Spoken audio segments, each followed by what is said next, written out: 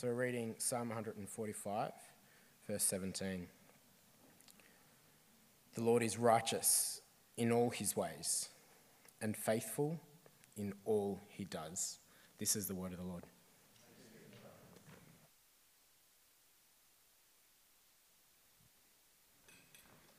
Good evening. Reg Werry was a soldier in the Australian Armed Forces during the Second World War. And although born to godly parents, the adoration of God was the last thing on his mind as he served his country. During his time stationed as a soldier in the historic city of Jerusalem, he notes this: "Many times I walked down the Via Dolorosa, the way of the cross, too drunk to care one iota that this was the road Jesus Christ took to Calvary." In reflecting on his approach to life, he says this: "I determined I would live for myself, and if I liked a thing, I'd not only try it once, I'd keep on trying it. And so that was my life." In many ways, Reg's story is one that's easy to resonate with. Maybe not the drunkenness in Jerusalem, but in his determination to live for himself. Because I think it reflects a desire that we each have residing in our hearts. It's a desire to be right, to be in the right, and to always be right. How good would it be if we could be right? I mean, who likes to be wrong? In Reg's own eyes, he was right. He was always right, for he lived for himself. Our world, it encourages such desires as Reg's. You do you, follow your heart. As long as you're happy, I'm happy. But there's a tension with this, isn't there?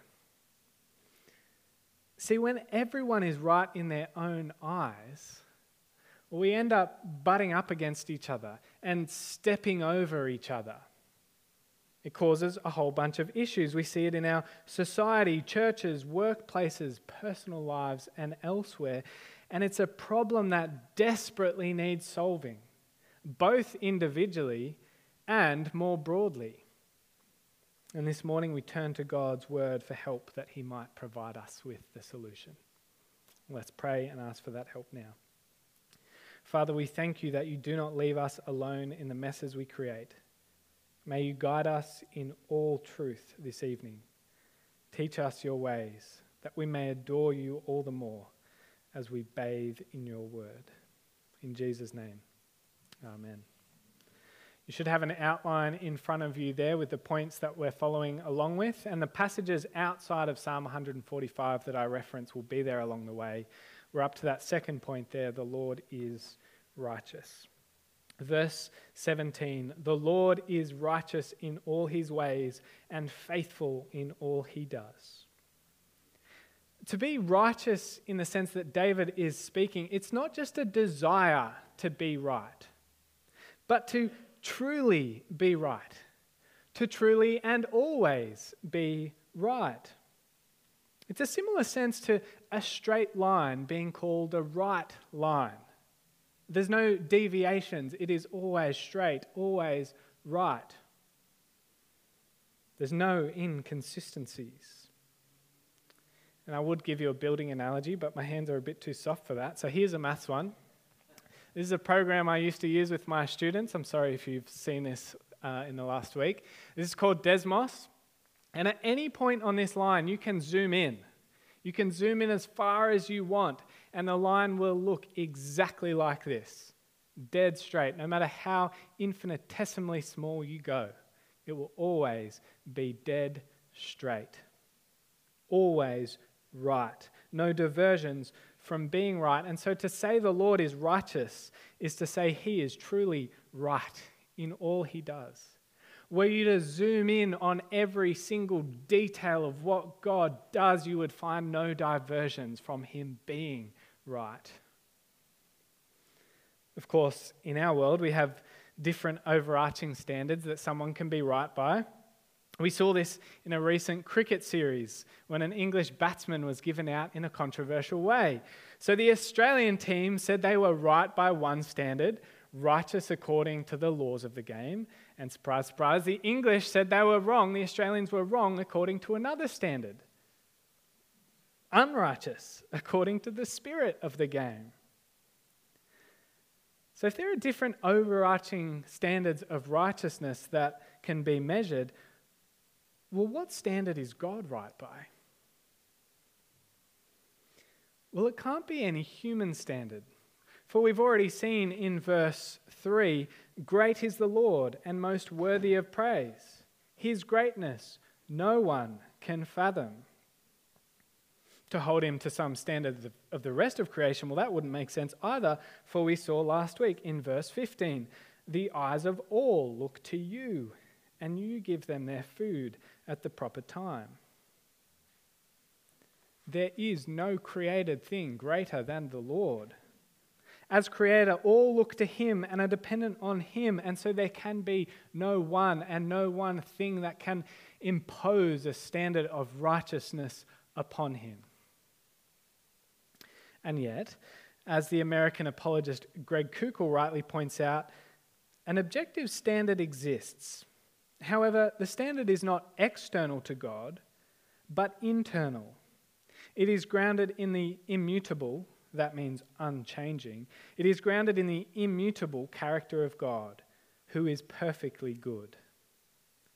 In other words, the standard doesn't come from outside of himself. It comes from within himself. And so when humans declare ourselves to be righteous in our own eyes, like Reg did, well, we're in effect seeking to be God. For unlike us, his righteousness does come from within, where for us it's manifold pride and we're shown to be wrong very quickly. For him it is true simply because it's true. It's one of the key things that makes him God and not us. And we see a similar idea noted by the author of Hebrews, Hebrews 6. When God made his promise to Abraham, since there was no one greater for him to swear by, he swore by himself. The Lord in himself is perfect and is in himself the standard of what is right. And the principal of Moore College, Mark Thompson, he says this, God's own life and his activity in the world he created define righteousness for us. And so to say the Lord is righteous is really to say that he is consistent with his own character. To say the Lord is righteous is to say he is consistent with his own character. In everything he does, he is right because his actions are consistent with his right character. And so as we sung, he is never surprised. But he's never surprised by his own actions. He never has to apologize. And so when David, the author of this psalm, read of God bestowing blessings upon people in the Old Testament, he knew God was acting righteously. When David read, saw, heard God's judgment upon the nations, he knew God was acting righteously. And even when David himself experienced pain, loss, and suffering, in the final analysis, he knew God was acting righteously, even when he couldn't see it. But please note, the Lord's righteousness is not just some cold, hard facts about some distant God out there. Verse 17 helps us to see this clearly. So, in Hebrew poetry, the first sentence in a couplet, that is two kind of sentences, the first sentence is often a statement, and then the second sentence can do a couple of things. So it can contrast the first statement. So you see this here in verse 20, which we'll explore in 2 weeks. The Lord watches over all who love him, but all the wicked he will destroy. So it can contrast the first sentence. Or it can enhance the meaning of the first sentence. Verse 17, the Lord is righteous in all his ways and faithful in all he does. The Lord is righteous, and through this poetic device, we can see that his righteous acts are understood in light of his faithfulness. The Lord is righteous and faithful. Now in the Bible, faithfulness, it's always relational. So in a general sense, God's faithfulness is directed towards his creation, like we saw last week.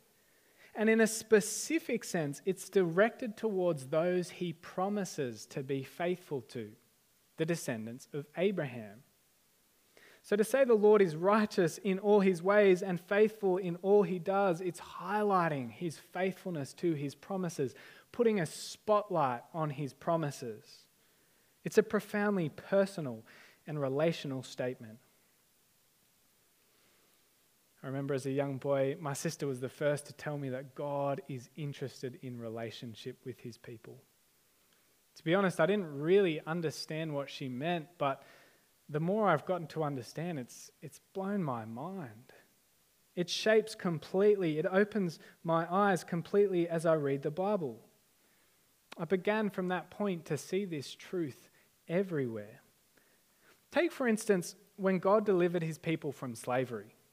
He doesn't say, I brought you out of slavery. No, what does he say? Have a look. Exodus 20, verse 2. I am the Lord your God who brought you out of Egypt, out of the land of slavery. He frames this righteous and faithful act in relational terms. In the book of Jeremiah, God's people faced exile from Jerusalem to Babylon due to their unfaithfulness. Nevertheless, God assured them of his faithfulness to be expressed through his righteous deeds. Jeremiah 29, for I know the plans I have for you, declares the Lord. Plans to prosper you and not to harm you. Plans to give you hope and a future. Then you will call on me and come and pray to me, and I will listen to you. You will seek me and find me when you seek me with all your heart.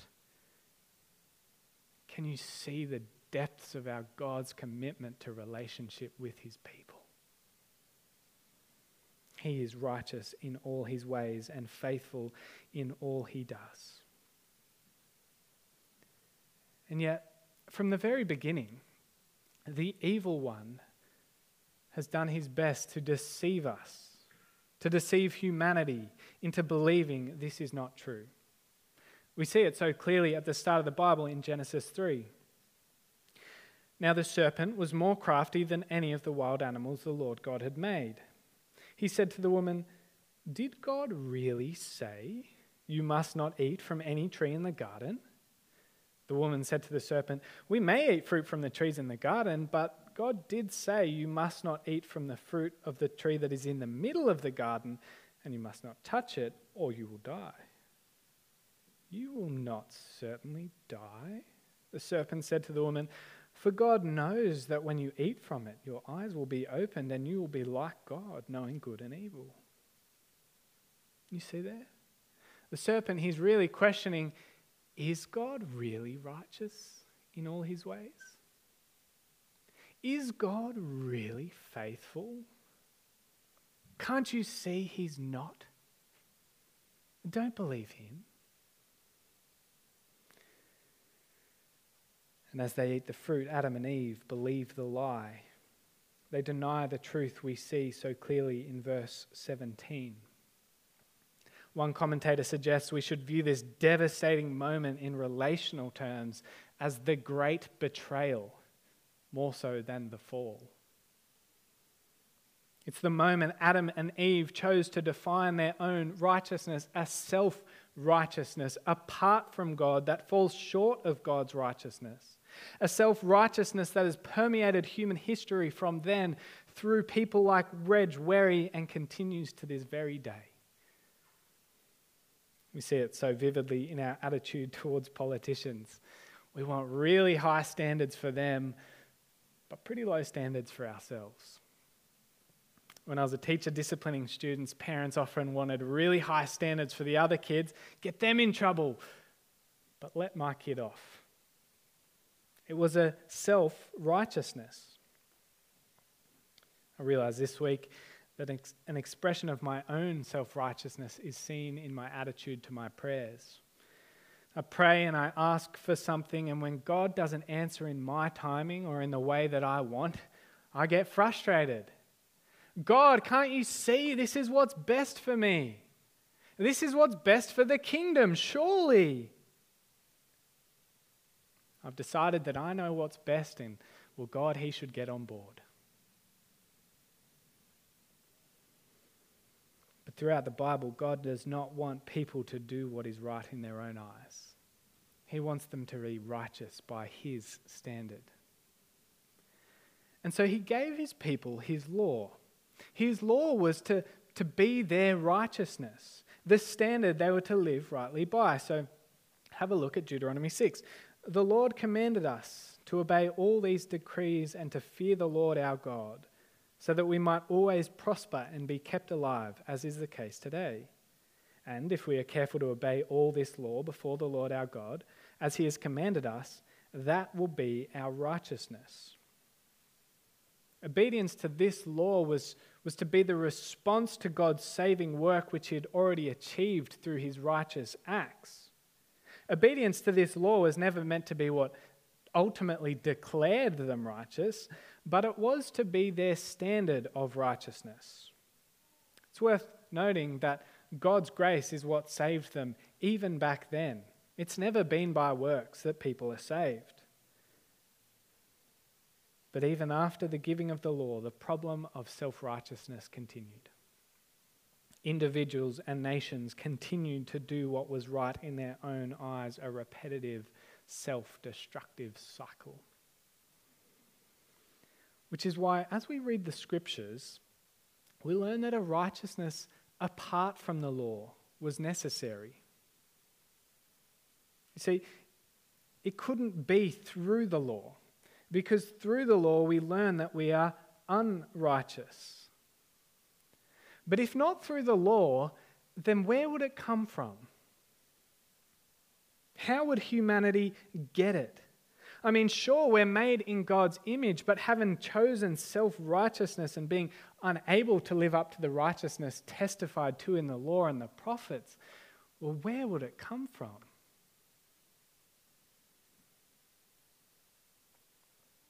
The Apostle Paul, he writes extensively about this problem and the marvelous solution that God provides. The Lord gifts his righteousness. Have a look at Romans chapter 3. No one will be declared righteous in God's sight by the works of the law. Rather, through the law, we become conscious of our sin. But now, apart from the law, the righteousness of God has been made known, to which the law and the prophets testify to. You see, what was hidden was now made known. A free gift of righteousness has been made available that cannot be earned or bought. But how? He continues. This righteousness is given through faith in Jesus Christ to all who believe. There is no difference between Jew and Gentile, for all have sinned and fall short of the glory of God, and all are justified freely by his grace through the redemption that came by Jesus. Not only was Jesus coming to redeem, a powerful demonstration of the righteousness of God and a demonstration of his right and just punishment of sin, it was also a demonstration of his right and just declaration that those who have faith in Jesus are right with him.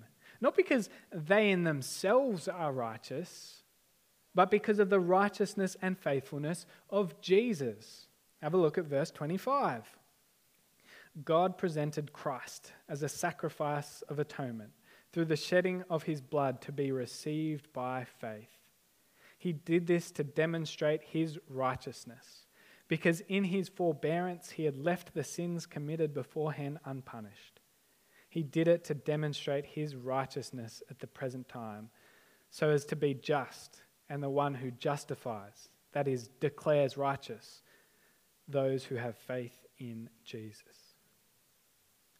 Isn't God incredible? Isn't he worth adoring? God is righteous in all his ways and faithful in all he does. And it is on dazzling display in the gospel of the Lord Jesus Christ as he gifts us his righteousness in him. And this reality, it is amazing. It is wonderful. God has gifted his righteousness to all who believe in Jesus. But what about all the ongoing unrighteous stuff in the world? What about the stuff that has happened and will happen? How can God be righteous and faithful if the wicked things committed go unpunished and the wicked just seem to get away with it? And what about when the wicked are Christians, or at least claim to be?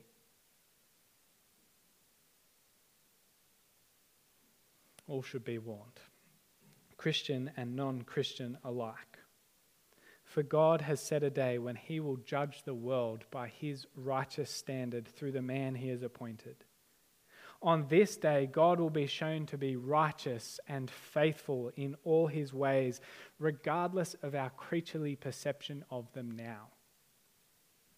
And he has given proof of this by raising the man Jesus Christ from the dead. See, the ultimate day where all wrongs will be made right, it has not yet come. The day when all those who refuse to be covered by the righteous blood of Jesus will be judged. It has not yet come. We see, as Paul encourages the Thessalonians, this same idea. God is just, 2 Thessalonians. God is just. He will pay back trouble to those who trouble you and give relief to you who are troubled, and to us as well. This will happen when the Lord Jesus is revealed from heaven in blazing fire with his powerful angels. God will judge by his righteous standard. The day is coming. It will happen. Peter underlines this in his letter, 2 Peter 3. But do not forget this one thing, dear friends. With the Lord, a day is like 1,000 years, and 1,000 years are like a day. The Lord is not slow in keeping his promise, as some understand slowness. Instead, he is patient with you, not wanting anyone to perish, but everyone to come to repentance. But the day of the Lord will come like a thief. The heavens will disappear with a roar, the elements will be destroyed by fire, and the earth and everything done in it will be laid bare. Do not forget this day is coming. God is faithful, and he will keep his promise. And so while we wait for that day, let us not remain in the self-righteousness that characterizes the sinful flesh, but rather, through the power of the Spirit at work in us, let us put off our self-righteousness and live for the one who gifts us his righteousness in Jesus. Later in the book of Romans, Paul says this, brothers and sisters, we have an obligation, but it is not to the flesh to live according to it. For if you live according to the flesh, you will die. But if by the Spirit you put to deed the misdeeds of the body, you will live. So I wonder if, like me, you've noticed or become aware of a self-righteous attitude in your own heart that you need to put to death. Well, if so, don't wait. Be putting it to death by the power of the Spirit, with the help of his people. And as we heard from Tim a couple of weeks ago, verse 14, the Lord upholds all who fall and lifts up all who are bowed down. Oh, what a God we have. He is righteous in all his ways and faithful in all he does, and so his praise is just such a natural response. After years of living an unrighteous and unfaithful life toward God, Reg Werry, he learned of the righteousness of God in Jesus Christ. And the title of the testimonial I read from earlier, it's called 3 Times a Prisoner. It's called this because according to him, when he was living in unrighteousness, he was a prisoner of sin, a prisoner to sin. And later, when he was captured by the Germans during the war, he became a prisoner of war. And praise God, through the righteousness of our God and Saviour Jesus Christ, he received a precious faith, such that he was able to say, now, by the grace of God, a prisoner for Christ until he comes again. My father-in-law, he gave me this book a little while ago, and as I read his final words of adoration, they were the most encouraging, and I have to say, truly the most challenging I've ever read. Let me read them to you. The things I once loved, now I hate. Him whom I once ignored, now I love. And I want to place on record this day that I love Jesus Christ more than life itself. I'm deeply in love with the lover of my soul, the Lamb of God, and I love him more than anything or anyone. There's a man who does not trust in his own righteousness, but is safe in the righteousness of God. The Lord is righteous in all his ways and faithful in all he does. Let's pray.